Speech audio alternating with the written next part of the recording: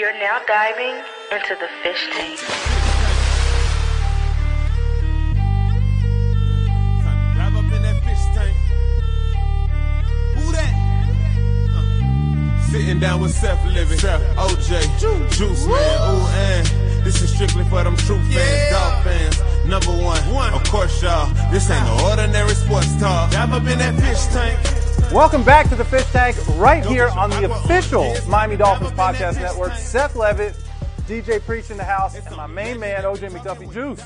We've gone big time again, man. Every time this guy comes into Tank, it feels like it gets a little bigger. Absolutely, Big Seth. I mean, that's how you roll, man. That's how we roll, man. And having this guy in the tank, man, it takes us to a whole nother level, bro. Well, I was going to say, that's how Jeff Darlington rolls. So let's welcome Jeff Darlington from ESPN. Welcome back. Yeah, this is a different deal, man. Like, I roll up today, you know, We're not thinking, on the card table. think we'll have some coffee, a little chat, had my hat on, ready to just, you know, I think last time we talked, it was a little table, couple microphones. That's it. Some fold-away chairs. Full operation now. I keep telling everybody, it's that Jason Jenkins money. It changes the game every time. Jenkins gets a blank check. Yeah, absolutely. But now he says that, Juice. Right. Look at where we're at. I feel like we're on the set at Augusta. Yeah, exactly. That's exactly right. The Grand Oaks Golf Club here. Now, I parked in the parking lot myself.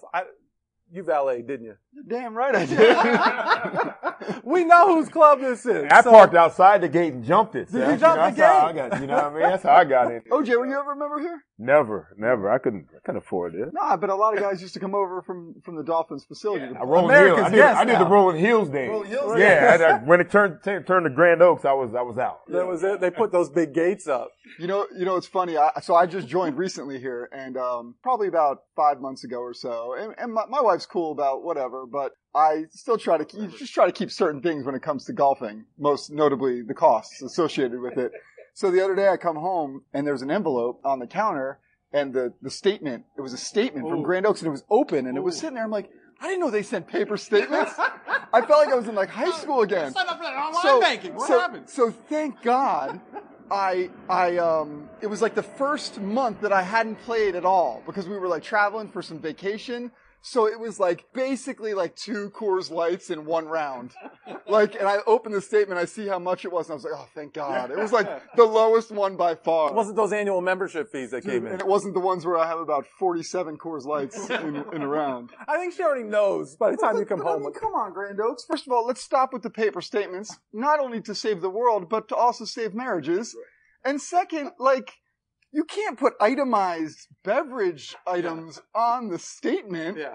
Like, what are they trying to do? I don't know. Who do we need to talk to? Oh, I'm gonna have some conversations as soon as this this thing's over. I love it. You know, Seth, you and I were members here back in the day The when it was Rolling Hills Rolling days. Hills days. We could come over whenever we wanted to. Just jump on a cart. They'd Well, you guys, hey, you're welcome back anytime as my guest. As your guest, I Yes. appreciate it. Well, We used to play the JT cards. Well, we've had other people run around here too, you know, that we've talked about on our podcast when it was Rolling Hills.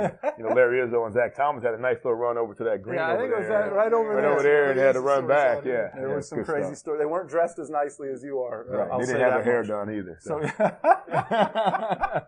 Oh, that's too funny. Well, it's hard to believe it's been 2 years. Yeah. I went back and looked. It was almost 2 years to the day that you were in the tank, and a lot has certainly happened since then.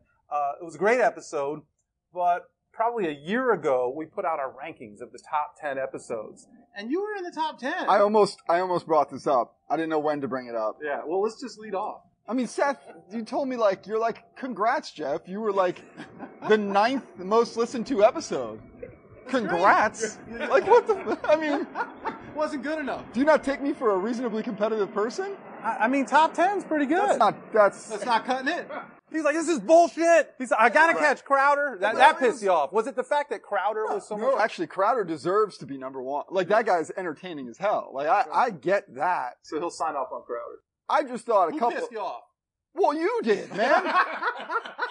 But who on the list?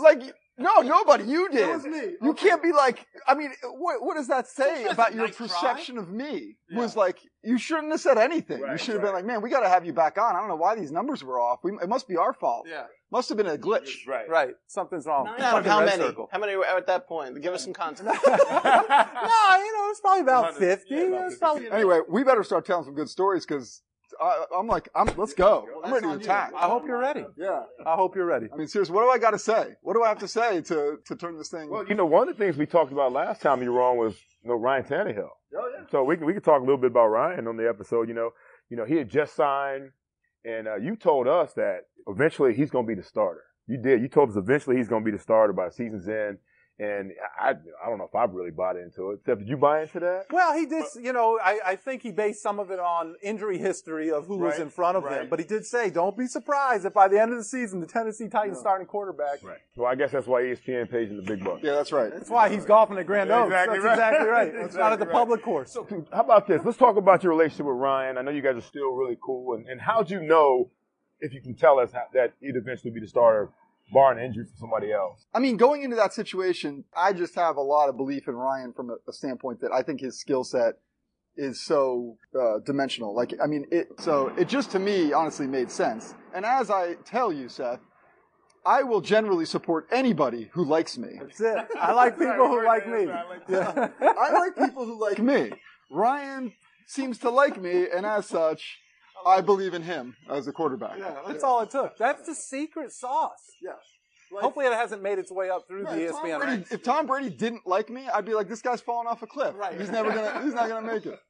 Well, that worked out well. Yeah. That worked out well. But you and Ryan kick it a little bit, right? Yeah. He still makes his home in Fort Lauderdale.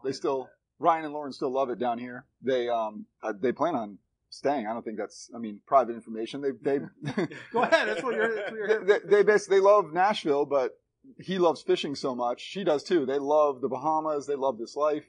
So what I think is awesome too is that his ability to actually go and be successful somewhere and kind of become this confident man allows him to come back here and not feel like he loves it here. But that's a really difficult thing for an athlete. Like if you quote unquote fail in a place, think about the social anxiety of like going out and having to like face people look at you everywhere you go. Like, oh, you're the guy who couldn't do it. Now he goes out. You don't get that. No, Juice doesn't get that. Juice, that's what I'm saying. It's true though. It's probably a pretty nice thing. But but that position though is completely different than my position. You know what I mean? As a quarterback, man, honestly, you see that there's so much weight put on quarterback. Dude, he's such a good, classy guy. Yeah. But you do feel. It's much more comfortable to be around him right now from that standpoint. He feels confident, and it's funny though in South Florida, like, people will come up to him down here and they're like, "Why couldn't you do that in Miami?"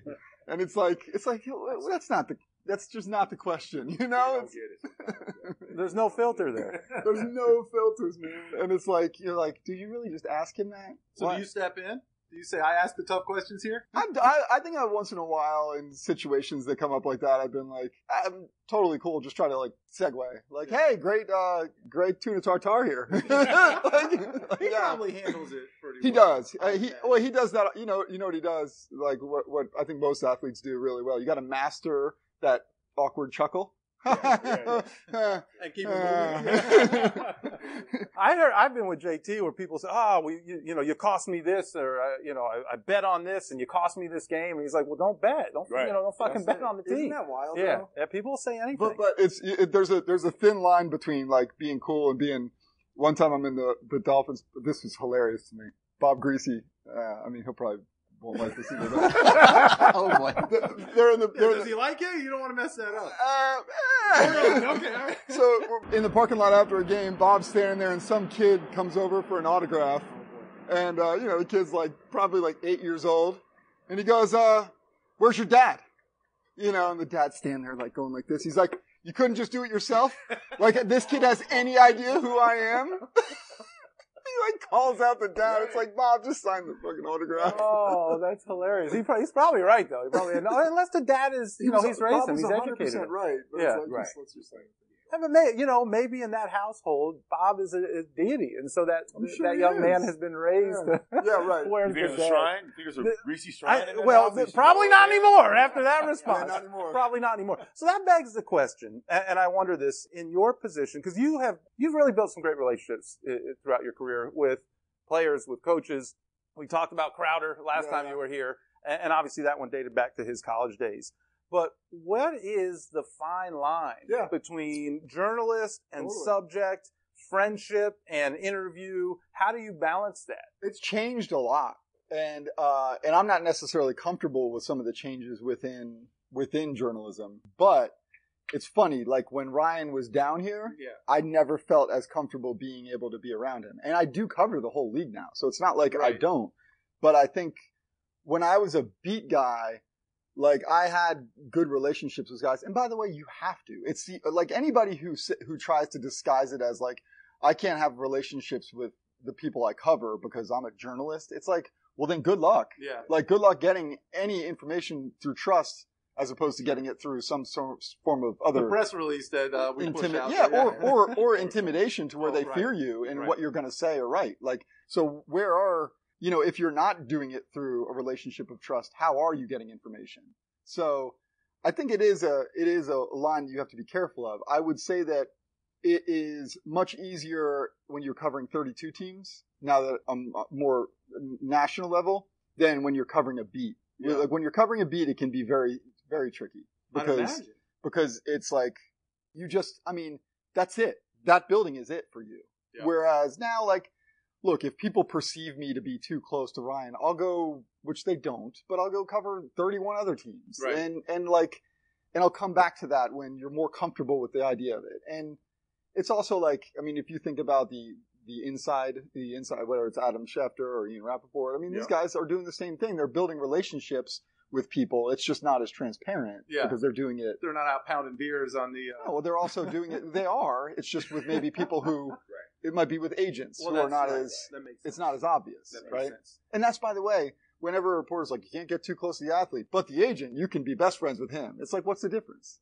Fair point. So, I don't know. I mean, it's definitely... It's an important delineation to make. You have to be careful. But I'm also not... Let's be honest. Like, what I'm doing is dessert. Like, I'm not trying to report on, You're not hanging out outside of Manny Wright's... Well, not even that. I'm not, I mean, all of sports is mostly dessert. I'm not... That's true. I'm not, in D.C., going out with lobbyists who are convincing me to write this so that I say this. But to those guys, right, and certainly to the gatekeepers of the franchises, it is, for them, it is, right? I mean, people lose jobs over certain things. So ultimately, you're right. It's a game and all of that. But there's careers invested in this. Channing Crowder's mom came up to me one time early on after college because I covered him at Florida. And she came up to me after I had covered him when he went through his 2 arrests, when he literally, the police report said he, quote, permanently disfigured the person's face. And I had to cover that. And I knew Channing really well. And his mom came up to me a couple years later and she's like, you know why I really like you, which this feels weird to say. I feel like I'm not trying to brag. I'm just saying that this is what I'm proud. I'm most proud of these moments. She came up to me and was like, when you wrote about Channing, you covered it fairly. You weren't great to him. Like you were writing some pretty harsh stuff, but also you were also really fair. Like you were pretty much down the middle and you just presented the facts. And like that was always my thing, no matter what your relationships are, if you kind of do just drive things down the middle, like when I covered the Dolphins, I felt like don't be a homer, but don't be an asshole. Right. And I think if you just walk down the middle and let people decide and digest the information how they want to, then it doesn't matter what the relationships are. As long as you can see what I'm doing and you understand that it's coming from a place of like presentation, then I think that you have to trust people to be smart enough to kind of make those leaps. It makes sense. Yeah. Where's that energy coming from? Again, this whole journalistic integrity. Is it your peers? Who do your employers? If people have an issue, would you be called into an editor's office and say, "Hey, I'm starting to hear that you're kind of really close"? Not anymore, man. Yeah. No. Well, now they want that, right? Yeah. You know what? Not anymore. It's funny.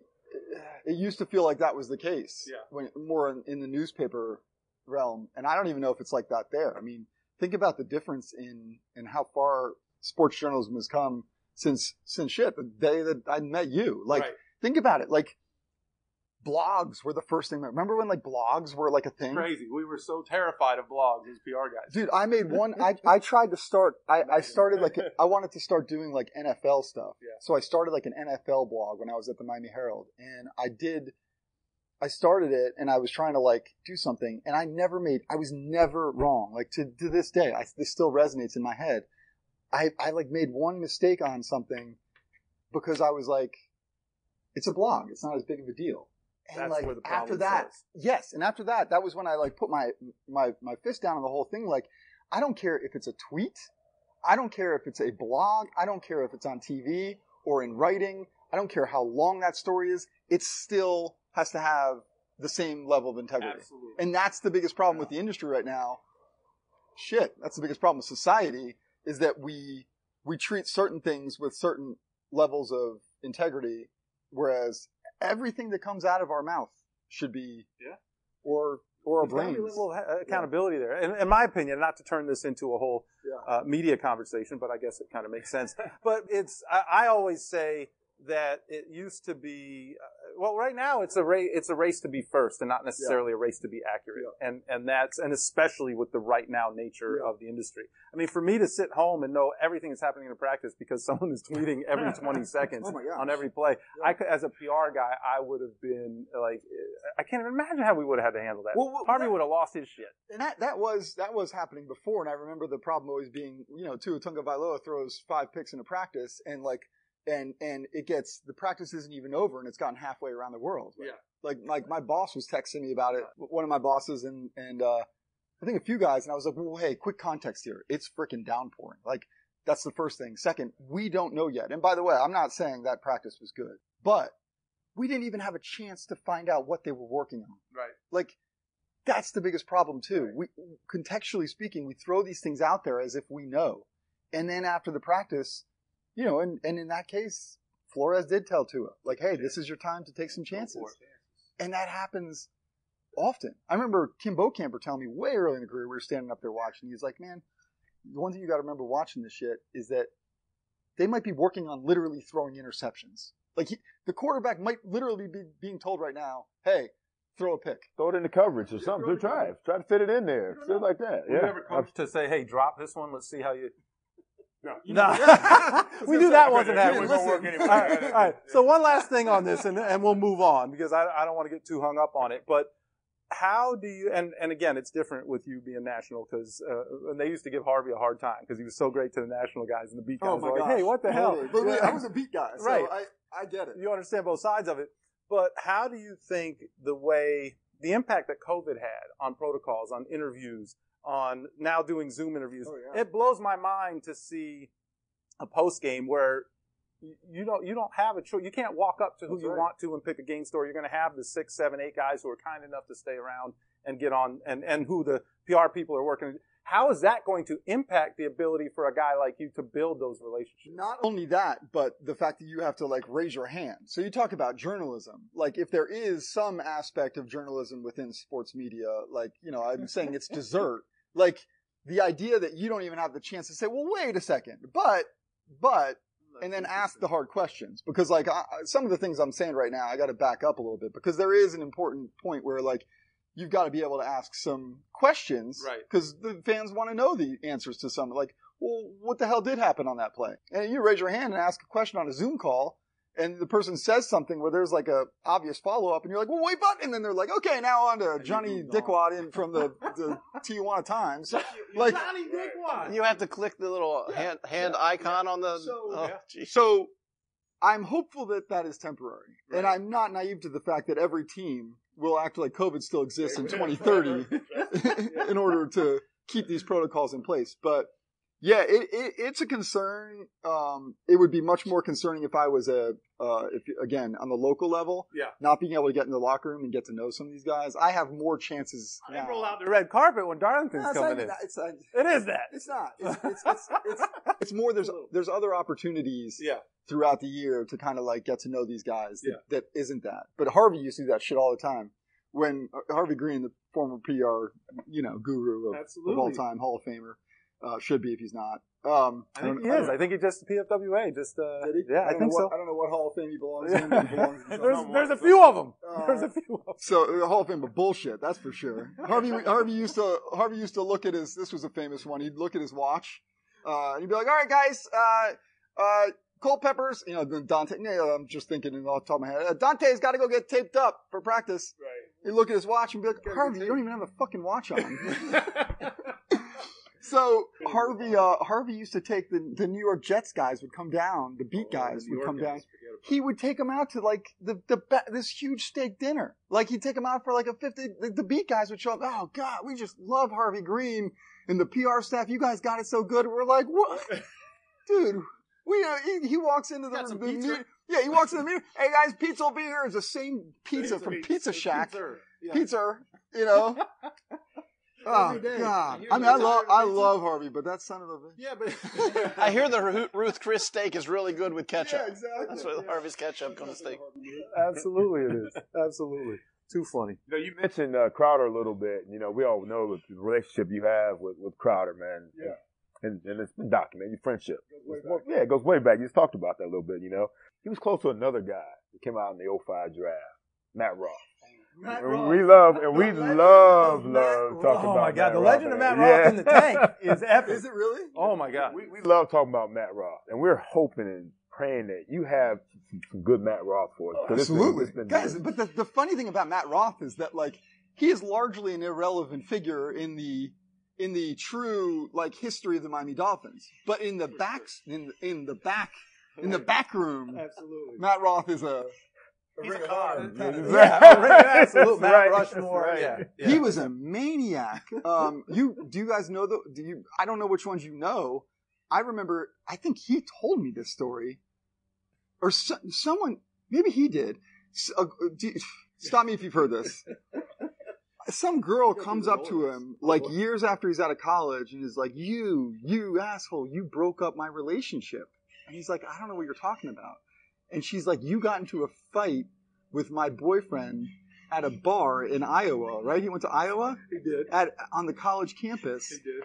And I guess the guy like had him pinned on the ground or something. Roth just turned him, grabbed his nutsack, and squeezed so hard that I guess he popped his chest. Oh my God.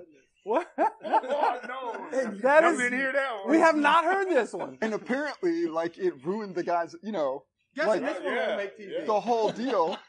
And, It ruined the whole deal. and it led to the breakup. Wow. So the girl was upset with him because it led to their eventual breakup. I didn't Because see that Matt coming, Roth- I have to admit. What a ball breaker. What a ball. What? Does that That's outstanding. It's fantastic. That might So- trump all of them. Yeah, well, golly, it just certainly, we got to get him in the Can we tank. get that in the podcast? I'm going to try and work it in the podcast. It's definitely not making television. No, I don't think that one's Yeah, making I don't TV. think that one's making TV. Those are the ones. These are the stories. When How I did he looked at this. react? Huh? How did he react to that? Oh yeah, that was me. You know? I think he told me the Oh, story. he I told don't us think so. it was Yeah, like badge of honor. I don't know. I don't know. I You don't. know, that's what happens in scrums on the football field. You know, fumbles when the ball's loose. That's probably how it. Because I would go into the locker room and that would be my thing. Like with guys, like I wouldn't even ask them about like the game. I'd be like, hey, what happens under there? Like what goes on under the That's pile? definitely one of the things Or that like happens. I used to love asking. Like I remember Ronnie. We had a whole big debate about this because I asked Ronnie Brown one time. If I put on pads and you came straight downhill at me and I was the middle linebacker, like literally what happens to me? And it was a whole debate whether I would be dead or just comatose in the hospital and whether So I who would was survive. on what side of that debate?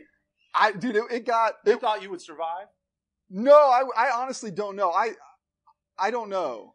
No, I wasn't trying to flex. I was very aware that this would be very pick sustained dead? damage. Both endings were bad right there. Both You said. endings So I there's knew no would be good bad, but ending right there. it was like it brought in like by the end like there were like 10 guys in this conversation like, oh man, I think he had like 6 broken ribs, and the other guy's like, no man, he's dead. but Ronnie I think was like, I mean, in all honesty, he was like, it would definitely be significant trauma, like bad car crash, like whether you make it or not kind of thing. Well, we kind of talked about Harvey already. I was going to ask you about Harvey, and I know you talked about the way he treated out-of-town guys. Yeah. But what was so, you got here in 2005, Yep. not fresh out of college, but fresh out of a college town, Yeah. because your first job was Yeah, covering really. the Gators. So you get here, you're in the bigs, and what were your expectations of a PR director in the NFL versus what your initial meeting with the great Harvey did? He was actually, so I don't know that I had different expectations because at University of Florida it was pretty big time in itself, so it felt like the PR was pretty stifling at UF, and all I kept hearing was like, you're going to get down there, and the beat was actually segueing slightly, the beat was Jason Cole was at the Miami Herald, Alex Marvez was at the Sun Sentinel, Armando was at the Miami Herald as well. I was walking into a gauntlet. Sure. Who was at the Post? Well, you were at the Post. That's what the job you took. Joe Shad had left the Post. You took Joe's job. I replaced him. And Joe's back. Greg Bedard was my backup on the Palm Beach Post. At the Palm Beach Post. That is a gauntlet. The room was a gauntlet. And walking into that, it was intimidating in itself. Yeah. And I remember people like, good luck. But, Harvey was always actually really good to me. Like him, Kim Bocamper, Joe Rose, the late great Jim Mandich, like those four people like literally resonate in my brain, Harvey included, as people who were like very like welcoming to being young. So I will joke about Harvey all day. I mean, I'm going golfing with the guy and he literally golfs like a 95-year-old man. Like, did he throw any clubs? Just like noises. It was like noises that would come out, like just like weird noises. But I mean, he's like typical old man golf. He's like, yeah, I shoot like a 78. I'm like, Jesus, Harvey, you're pretty good. Let's go golf. And we get out there and it's like, he pokes it 65 yards. And he's also the guy, like, the starter isn't even out there yet. He's waiting for the starter. The starter shows up. He's like, okay, I'm ready to go. Well, he's famous for throwing clubs. He's got every golf course in South Florida has a couple of his clubs at the bottom of a lake somewhere up in the tree. Is that right? Yeah, oh, yeah. Harvey's famous for that. And I can't tell you how many times I would call him, and he would answer. I don't know why he would answer the damn phone. And the wind's blowing in the background. He's like, I have to call you back. It's my turn to hit. And he'd hang up on you. I answer the fucking phone. Oh man, he really held on to the old school mentality for a long time, and I respect it. Like, he was like the last guy to go digital on the press guides and stuff like that. Typewriter at his desk. Yeah, he's to the bitter end. Oh man. Yeah. But I felt bad for him because you'd hear stories about, Saban would just scream at him, to a level that no person deserves. But yeah, those are good days, man. I had fun. He sticks up for Saban. Yeah. He came on this show. And sticks up. I know his whole. I agree with him on it. Actually, me and him kind of have similar takes on Saban. Yeah, once you realize that Saban hates everybody, you're fine. Good to go. It's not. Yeah, it's not just you. It's a good way. You're not alone. Yeah, people used to be like, "Yeah, man, I feel bad for you. Like Saban treats the media like shit," and I'd be like, "Saban treats everybody like shit." Like as soon as you get past that, as soon as you get past that, honestly, like you feel when you start to act like that toward him, like I get you. He changes his whole demeanor toward you too. It's a very weird. I mean, just psychological head game, but for some reason, that was the way it was with Saban. Once you sort of got it, his engagement with the coordinators on the sideline, for crying out loud. Yeah, I think that's the toughest position to be in, is to be one of his assistant coaches. Oh, yeah. And he kind of tells those guys that I'm going to pay you more than anybody else, but you're going to. I heard a story from two offensive coordinators. I'm not going to say their name. People probably figure it out, but two offensive coordinators that were back to back. I mean, Jesus, he was here for 2 years, so I'm really, this is going to be so obvious. Wow, way to cover your sources here. Whatever. One of the offensive coordinators, I was like, when did you know it was a mistake to take that job? And he goes, first day that I got there. Day one. He says, I opened the desk drawer, and it was from the other offensive coordinator who he just replaced. And it was a note that said, good luck. Oh my God! That's fantastic. That is fantastic. Like the presidents of the secret society. It wasn't good luck. It was very obvious. Right. Apparently, the way the letter was addressed, it was very obvious that good luck was not like a good luck. Yeah. It wasn't a pat on the back. Go get him, Tiger. Good luck. Yeah. That is great. That is great. Jeff, I used to, I still do actually live by the motto, you have plenty of time to sleep when you're dead. You know what I mean? And that's still my motto. And, live life to the fullest. And things like that. And from what I understand, I mean, you feel the same way. Oh yeah, right? Dude, look how old I've gotten. I got this Whoop band because it tells me, you know what this thing does? It tells you, it's a great segue, great transition. It tells me how I sleep because I sleep like shit. Right. I used to choose to not sleep, but now I just can't sleep.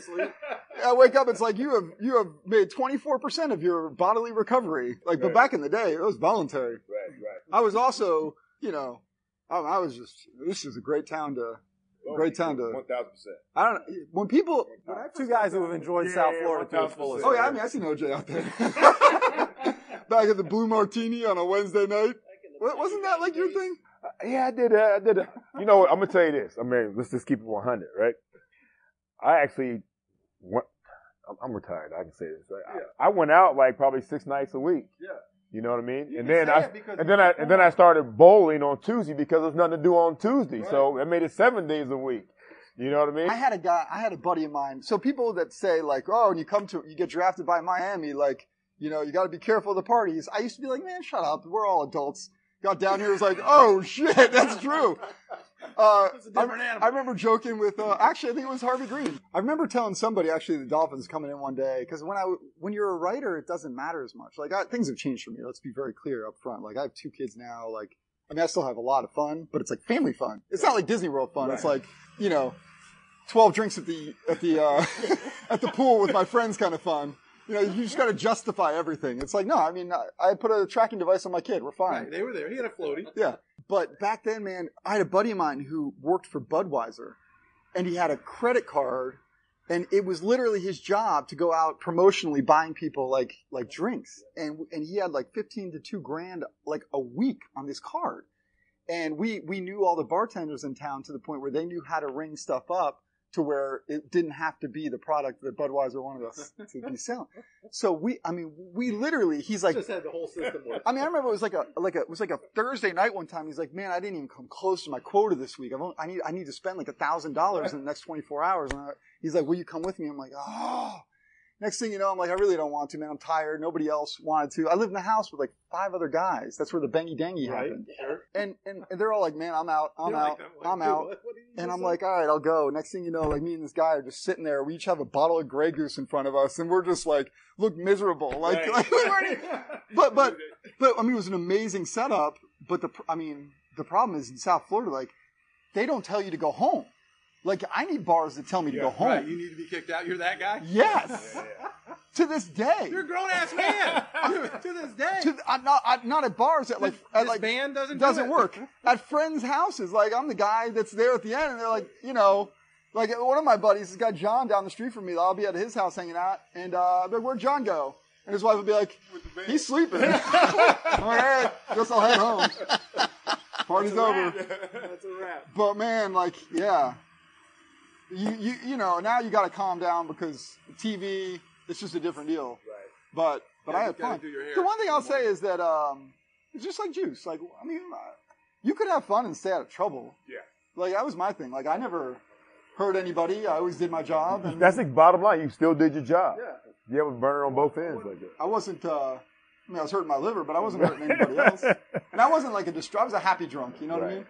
Well, I also heard though, but this kind of, this, live life to the fullest thing kind of caught up with you at the Senior Bowl. Oh. And then You've been talking to Jason Cole. We did. We have to do our research. Never lets me live this down. I do remember finally, and I'll get to the story, but again, I got to throw out these disclaimers to defend myself. Jason Cole finally came up to me one time and was like, I finally get you. You're playing dumb. You're playing possum.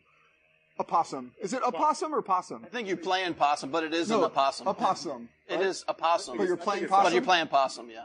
Appreciate the grammar. When you're making an analogy about playing dumb, you got to make sure that you say the word appropriately.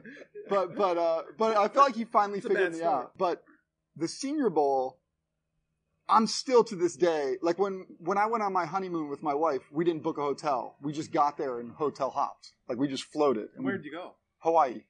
And didn't book a hotel? No, we went to like 2 different islands. We figured it out as we went. It was like camping at 5-star resorts.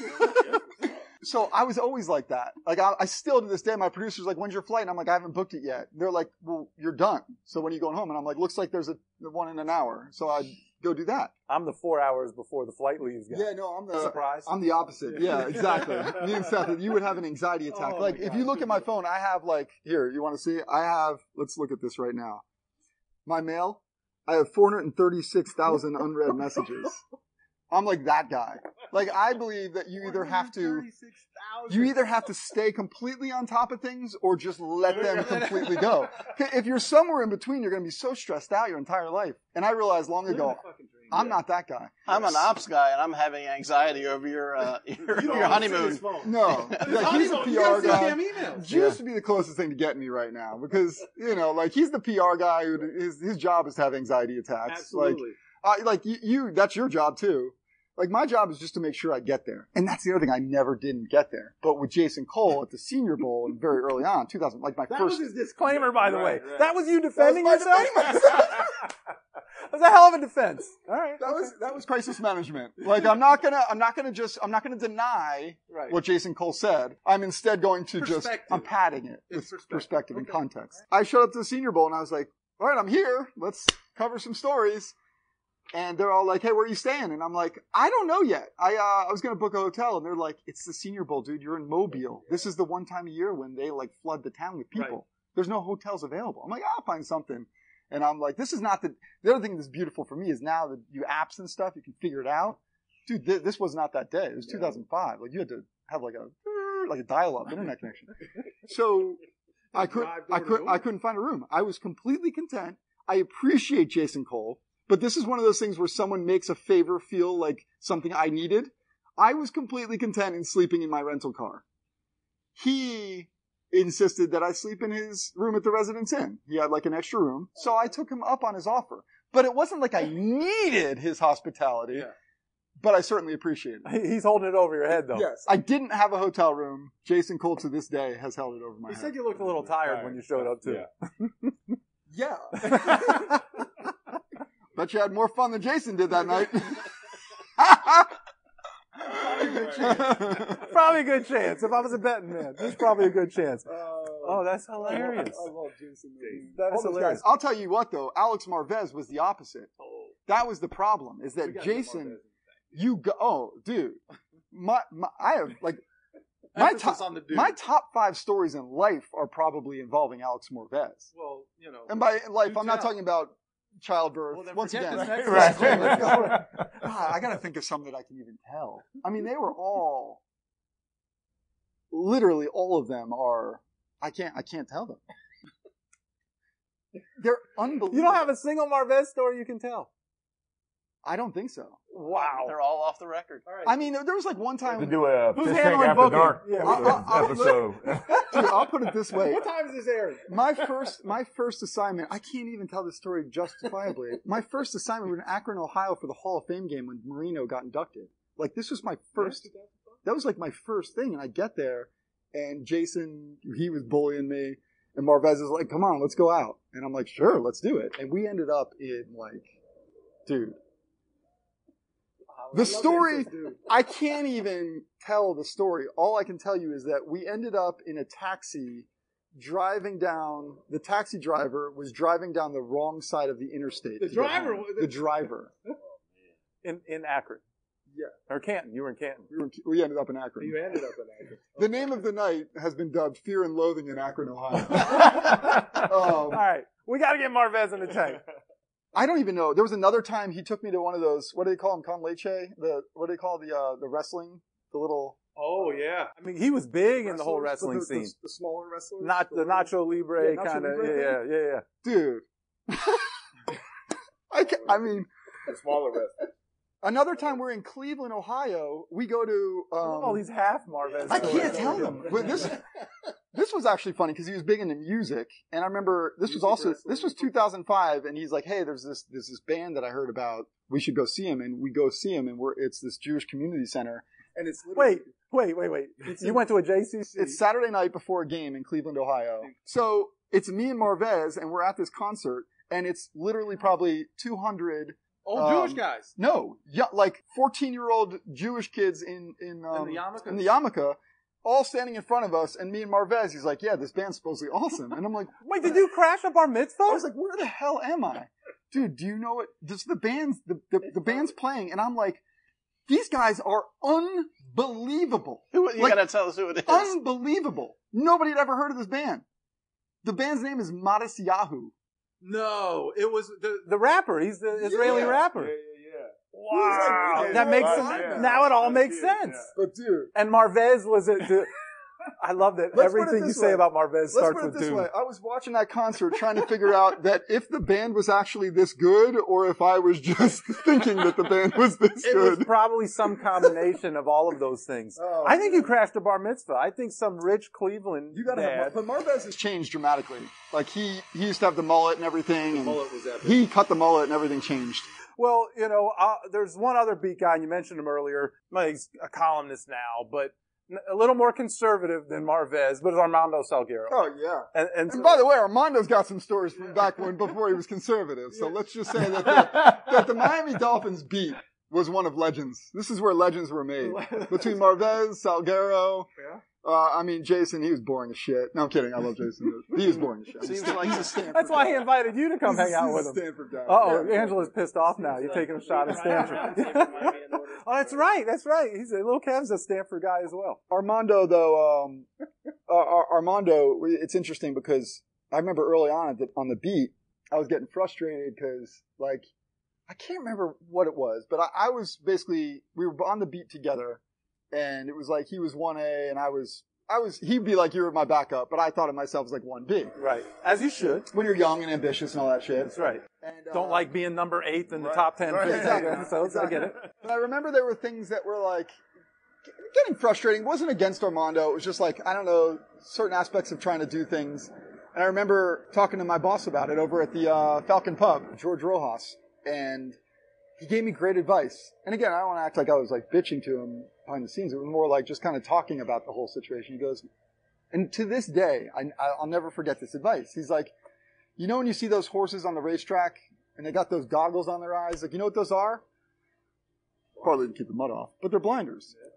So the horse can't see right, the horse can't see left. He's like, put your blinders on, dude. Do your job. Put your head down. Stop worrying about it. And it was true. And I remember ever since that advice, having this great relationship with Armando. My boss also made a really good move that year. He decided to make me the beat guy who did the news and the game stories and stuff, and made Armando the columnist. So that's when that That's when transition. that Oh, wow. transition happened. Okay. So I was, because they recognized, like, I was the guy doing, like, the game stories and stuff, like, or I was more the down the middle guy, and he was more the columnist. So it's like, let's show the readers exactly who these two are. And that role, I mean, I put me and Armando, and I think he would agree, I put the two of us up against anybody on this beat ever, in terms of the amount of news that nobody was breaking news like we were. That nobody was That's a getting anything heavy-handed else. squad right there. But Armando, we used to, I mean, we're very different personalities. And, like he has a different way of getting information than I do, and they're both effective. But man, we had a good time. Well, he said I need to ask you about you, him, Vonnie Holiday, and the phrase, why not us? So, I don't know what the hell that means. I don't know, what year was it? 2006 Vonnie would be here, 2007 Vonnie Did he come in with Saban? 05, I think. Right? I think it might To be this your day, first I year. can't, if I spell Happy Holidays, I spell it wrong because of Vonnie Holiday. Because he's got like 2 L's. I don't even know what's the right I don't one. know either. I have to look it up every time. Yeah. I couldn't even tell you. So, Vonnie Holiday in the locker room one time, the team was like 5-5 or something like that, and they were like, out of the sort of the playoff hunt, but Armando's like, Nick's first year. Armando's talking to Vonnie, and he's like, do you feel like you guys could, I mean, this is not the job of a journalist, so, do you feel like you guys could, maybe make a push for the playoffs? He's like, Vonnie was the king of, like, answering your question with exactly what you asked, which is a journalist's dream. It's a vet. It's a vet move because he knows what you want, but it was a journalist's dream. Like if you had like a lead in mind, again, this is not the way you're supposed to tell stories. You're not supposed to back into them. But like if you had something you wanted to write and be like, hey, Vonnie, would you say that this team performed a little less than to your capabilities? He'd be like, I would say that this team performed a little less to our capabilities.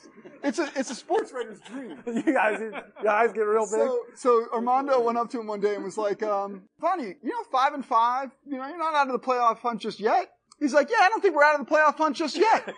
And Armando's like, is it kind of like, why not us? And he's like, yeah, why not us? So like a week later, everybody's wearing shirts in the locker room that say, why not us? Wait a second, you guys started that? Armando did. Did he copyright it? It was, no one even realized it. It became, one of those cheesy, like, motivational rallying cries. Yep. So everybody's, like, in the locker room, like, why not us? And me and Armando, the only ones who knew that it was because he led Vonnie into this question. With an inception. So to this day, why not us, which he's not claiming, nor either of us are claiming that he created the phrase, but to this day, you'll see players say all the time, why not us? And Do you guys text each other? Is that your little... every time, to this day, anytime someone says it, like that's me and Armando, like just saying hello. It's always. Great. Why not That's us? great. I can't believe. So Vonnie took that, inspired, and then You know when you see those shirts every year? Oh, yeah. absolutely. Yeah. We have this new segment this year on the tank called "Explain Yourself."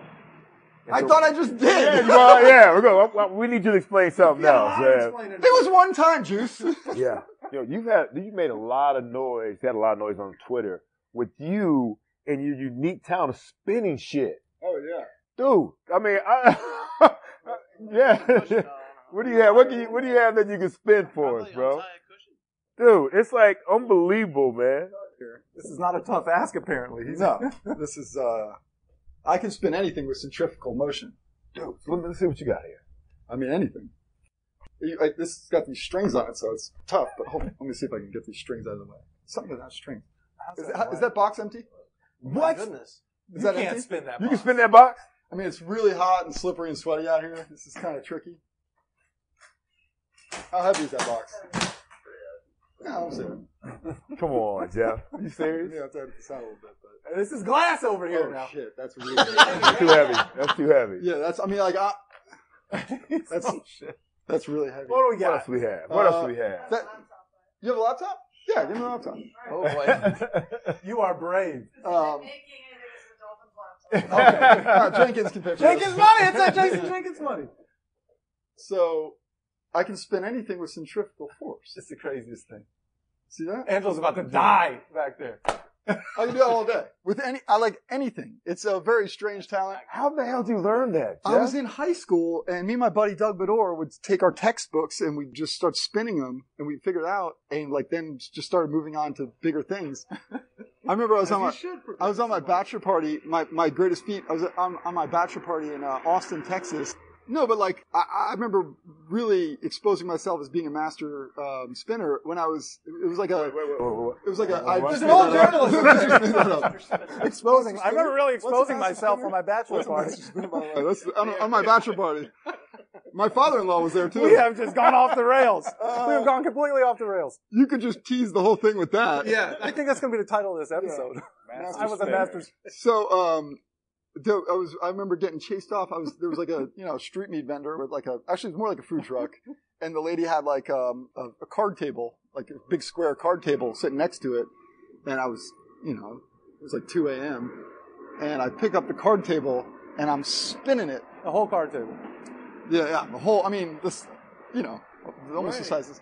And I'm spinning the thing. I got a whole crowd around me, like the street. And I'm like, the whole place is going nuts. The lady comes out. She's so pissed. She's chasing me down the street. Yeah, I can spin anything with centrifugal force. And I didn't realize that nobody knew this. My friends know because it's usually something that happens, after a cocktail or two. That's what it sounds like. Well, I figured it was developed at the house with the 5 of you guys at the Bangy Dangy party. Right? Yeah, I used to spin stuff there too. Really, no, like literally. Okay. And Do we have a chance to get any of this on the floor? Is there any shot? Oh yeah, that's a good point. That's okay. We got enough content. No. Just keep pushing through. But yeah. There's enough people that are going to listen to this damn thing. But I can spin it. So here's a little secret. I always say for the past 20 years, I can spin anything with centrifugal force. And people always correct me. They're like, well, centrifugal force. And that's like a Jason Cole thing to do, right? Like correct me on that. I don't know what centrifugal force is. I have no freaking clue. I just say it all the time because it's funny to explain it. And they're like, oh, well. This is kind of like the possum thing, right? Huh? This is like the possum thing. Yeah. But even my wife the other day was like, cause she's like, it's not centrifugal force. Like that doesn't, and I'm like, I just keep going with it. I'm like, I can spin anything with centrifugal force. And she's like, well, and she's pulling up the phone, like looking up the definition. She's like, this says here. I'm like, look, Lori, I don't know what shit you're looking at. I can spin anything with centrifugal force. Like I had someone on Twitter be like, it's actually centripetal. Yeah. I saw that. Was that you? No. I was just thinking in my head, I think it's centripetal. I'm that guy, though, evidently. Guess what? I don't know what it is, okay? That's better. You know what it is? It's the misdirection. It's like a friggin' magic trick where look over here and I'm fucking this all up over here. They're like, these guys are saying to me, well, can you spin a baby? Can you spin? I'm like, I can't spin a baby because a baby does not have centrifugal force. I was on Get Up the other day and you can hear in the background, Mike Greenberg goes, well, actually, a baby does have centrifugal force. Right. But I'm like, I can't spin it because it doesn't have centrifugal force. That's so good. I love that you're riding it. That's right. That's I right. love that you're riding it. That is fantastic. And it doesn't matter if I say it here. Like, it's just like when I do the bit, I do a bit on Twitter about when the Germans bombed Pearl Harbor from Animal House. Right. Where anytime there's a big blowout, once a year or so, I try not to use it much because it's old. But for the past 15 years, I'd say, was it over when the Germans bombed Pearl Harbor? And then inevitably have 100 people attack me and tell me that it wasn't the Germans, it was the Japanese. You idiot, you're a moron. And turns out joke's on them. And then I like to retweet. I retweet them. That's the title of it. Yeah, I retweet them, and then later on, I used to. Now it doesn't work as much because you can get it on like Netflix. But I used to buy whoever would do that a DVD, an Animal House DVD. Like, thanks for playing along. And you'd ship it out to them. Ship it out to them. You are showing your age, my friend. No, mostly I would do. I probably spent $1,000. That's what you do in the tank. Is that right? And by the way, I did so. People thought it was like a gracious gesture. It was because these people would get attacked by like 100 other people. Like, you idiot, joke's on you. Yeah. The Animal House folks would then go after them. Right. So you're moving them from one party to the I'm next. just trying to keep from these people from hunting me down and killing me by giving them this gesture. So the trolls would troll the trolls. But my favorite part Should have been spinning the DVD. is when it would go super next level, when the people that liked me would defend me by saying, I mean, it's not like he's a historian. He's just a sports reporter. Like completely discrediting your entire profession. no idea. But I knew what I was talking about too. Oh, God. And not to mention, they're just saying that what you But do my for a living favorite is thing on bullshit. Twitter is to just troll people because, like, some people are like, yeah, but don't you feel bad that you're getting attacked on Twitter for these certain things? And I'm like, if it's the people that are morons, why do I care about Plus, them? look at my followers. They just keep climbing. All right. Well, listen, I know you want to go out there and hit a few balls. We're going to try and get out of here. Only a couple more questions. But since we're talking about your social media exploits, I basically prepped for this show by scrolling through your Instagram account. This fish that you caught. Oh, speaking of people coming at me. That's right. People didn't like my fish. I caught we go on a trip. South Florida people understand this. It's okay to catch a black grouper. It looks like a Goliath grouper, which is like endangered, so people were kind of freaking out, but it was that big. It's a black grouper, 91-pound black grouper. So every year for the past 20 years, my buddies and I from college, we go to a place called the Dry Tortugas. We spend like 3 nights out there. We sleep on the hull of the center console, like literally on the floor. Like my No back hotel is so needed. sore. Because no one's booking a fucking Right, hotel. right. Yeah. There's no hotels. In the Right, Dry Tortugas, right. okay? It's literally like this little tiny, like there's a little island that you can camp on, but it's we just prefer to sleep on the boat. So we sleep on the hull and for 3 nights and we just fish the hell out of this place. And it's beautiful. It's amazing. But this year we limited it out on our red grouper and stuff like that. We caught what we wanted. So let's go try to catch a black grouper. And we brought up a 91 pound. The Key West Marina where we had it weighed, the previous record was 53 pounds. Holy We crap. got 91 pounder. I mean, that thing looked like it could play offensive line for I us. saw That thing picture, was man. huge. Humongous. Yeah. That was huge. Well, Yeah. congratulations It was on awesome. shattering Yeah. the record. Yeah. Does that make you feel better about our the No. podcast situation? No, that's still bitter. Okay, all right. Bitter. Well, I think that, depending on what they let us leave in this episode, we got a chance to do some damage here. Yeah.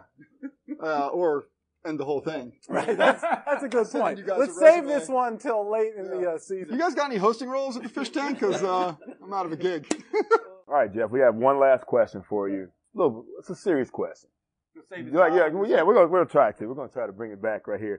Typically we try to avoid, the topic, but you were way out in front of Tom Brady leaving New England camp. You were way out in front of that. You guys don't like And talking you- about Tom Brady, Yeah, right? no, Try not we to don't- do we it don't- too That's much. okay. yeah. Yeah. But you're also, the fact that he was probably going to the Bucks, you're out in front of that as well. I mean, I don't know how'd you know this information, first of all, going in? I know you got your people, but you also you have to have some gut stuff as well. Yeah, that was, what was weird is that like when I was kind of reporting it in my space and in my world where I was getting this information, it was so understood and known within this small circle. And the bigger thing is like kind of it was interesting because people literally just did not want to accept it. Right. And you took a lot of shit for this. Oh, yeah. And it was interesting because I understood to a degree in Boston, they were coming at me hard. They were like, you don't know shit. Because when I basically went on Get Up one morning. I'd gone on for like the month and been saying the same thing like, guys, Tom Brady not going back to New England. And no one was treating it as news. They were literally like, just like, oh yeah, he's got a thought on that. And I was like, He also thinks the Germans bombed Pearl Harbor. Yeah. Who's listening? But I was literally like saying it like, I think you need to understand I'm not saying this from a place of opinion. Right. And then finally on Get Up one day, I like was pretty emphatic about it. And I remember I was on the set and in between commercial breaks, someone from SportsCenter comes running and they're like, SportsCenter's pissing. You just said that on the air. Like, you didn't say that on SportsCenter. You need to get on SportsCenter right now and say. And Mike Greenberg goes, oh, look at this. Jeff Darlington is trending on Twitter. And I'm like, I look over, I'm like, you mean Tom Brady? He's like, no, not Tom Brady. Jeff Darlington is trending on Twitter. And I was like, oh shit. Like, yeah, I realized that moment. But first of all, I was like, I knew what I was saying. I was confident. It was like people were so unwilling to believe the news that they literally just discounted it as being impossible. And when it did finally kind of come to light, all these people were sending me nasty ass messages on Instagram. And, why? I mean, dude, I don't know. Beforehand? Huh? Beforehand or when it actually came to light? No, before. When I said that, I said it, they're sending me stuff like, dude, like bad stuff, like I hope you die, you know, like crazy. I'm like, wow, you care. It's pretty bad. I mean, I think that's probably like you care way too much. So I let it go because I understood it was very frustrating in the moment, like where you have these people saying this. Even like Dan Patrick was ripping me on the air, like, and I remember going on the next day and kind of going after Dan a little bit, but I had to kind of be. I was pissed. Like that night when I had heard that he was bringing me on the show, and they told me it was just to talk about like some other thing. I didn't realize that he was bringing me on to kind of like call me out on the report. Because I remember being like, when I realized why he was bringing me, because someone sent me the clip from that day where he was ripping me, saying like, so you didn't even know. He goes, no, and he was like, this is just some guy. And the bummer is I love Dan Patrick. And he's like, this is just some guy who's, talking to other reporters somewhere. And I'm like, shit. So I was so pissed, but I like slept on it. And I'm like, you know what? Like, I'm just going to go on and explain rather than, don't fight him on this, whatever. And I remember being like, man, like, Dan, I've been covering the league for like 20 years. Like, you know, like, this isn't out of nowhere. Like, I feel like you know me. And I didn't love it. But so by the end of it, we had like this great conversation. And I remember even then he's like, yeah, but the Bucks, you mentioned the Bucks. And I was like, don't discount the Bucks. And they ended up using that on the when Tom announced the Bucks sent out this video, hype video, the hype video, and I was like, don't discount the Bucks. But yeah, like, so even like that, like Dan Lebitard had me on, and they were like, we'll bet, you said you'd be stunned. We'll bet you if Tom Brady goes back to New England, we get to stun you with the stun gun. And I'm like, okay, what do I get? And they're like, you get to stun Dan. So did you? No, I mean, no. You have to. Well, then wait a minute. Is that still good? But yeah, so I went back later on Instagram. And by the way, it's cool, Dan. Like, I get it. It's frustrating, but you get it. You just move on. But I went back on Instagram and all the people that were really, truly attacking me in like a really weird way. I never responded to them because I knew eventually I was going to be vindicated. I knew my information was right. And I went back and double tapped all of them. Oh, did you? Love. Didn't respond, just let them know I knew. And now you know too. Right. Wow. Right. Have you ever had anything, I can't imagine there was any other story where you had to, did you have any idea that it was going to be that difficult? Like Juice said, you had to have some guts to go forward with that story. Did you have? I mean, it wasn't like. The response would be like that? Yeah, and the tricky part was like I knew, as a reporter, when you know something, it can be difficult at times because I'm like super conservative about things I report. I mean, there's 100 things in my brain right now that I could say that would be like significant news, even about Tom Brady. Like, but you're careful about the things that you report because not only things can change, things can happen. And if you look at every single word that I said, it was like I knew every word that I was saying and the reason I was saying it. And I knew it, but you're still sitting there like, shit, what happens if tomorrow Tom wakes up and he's like, I can't do it. I can't go. Right. You still, So it's like one of those stories that until it happens, but. Look at there. Yeah, that's when you're asking us if you can jump on. Yeah, exactly. Believe me. And the thing is, people will start getting in your head and enough and questioning you enough to where you're like questioning yourself. And I remember several times during that story being like, no, dude, think about who you talk to, who you know, who's telling you what. Like, you're good. You're good. Yeah. It's fascinating. Yeah. And that day when it went down, I said it on air. Someone had told me when he was announced that he was leaving the Patriots, I was with my kid. We were buying it was during COVID. We were redoing our kitchen. So I had to go buy this piece at this random place where nobody speaks English. And I'm standing there and I get a text from somebody who says, you need to be in front of whatever TV, whatever computer in 10 minutes. And I'm at the counter of this place and they're getting me this like shelf that I had to order, like this iron, I can't remember what it's called. And the guy, I'm like, I'll be back. And he's like, what? No inglés. And I'm like, I'll be back. And I take my kid and I just run out. Dude, I call my wife and I'm like, you need to come outside right now and get Will. Get the kid. I need to get in the house, get to the TV. And if you look at, I get in there, I get my, and because of COVID, I had all my stuff set up. I never would have been in a position to be on TV to say it and break it on the air. And, if you look at it when I say it though, I had gotten out of bed and went to the store. I have total bedhead. My hair is all over the place. Never even looked at myself. Kind of like you looked when you showed up here today. Yeah, when we surprised you with all this.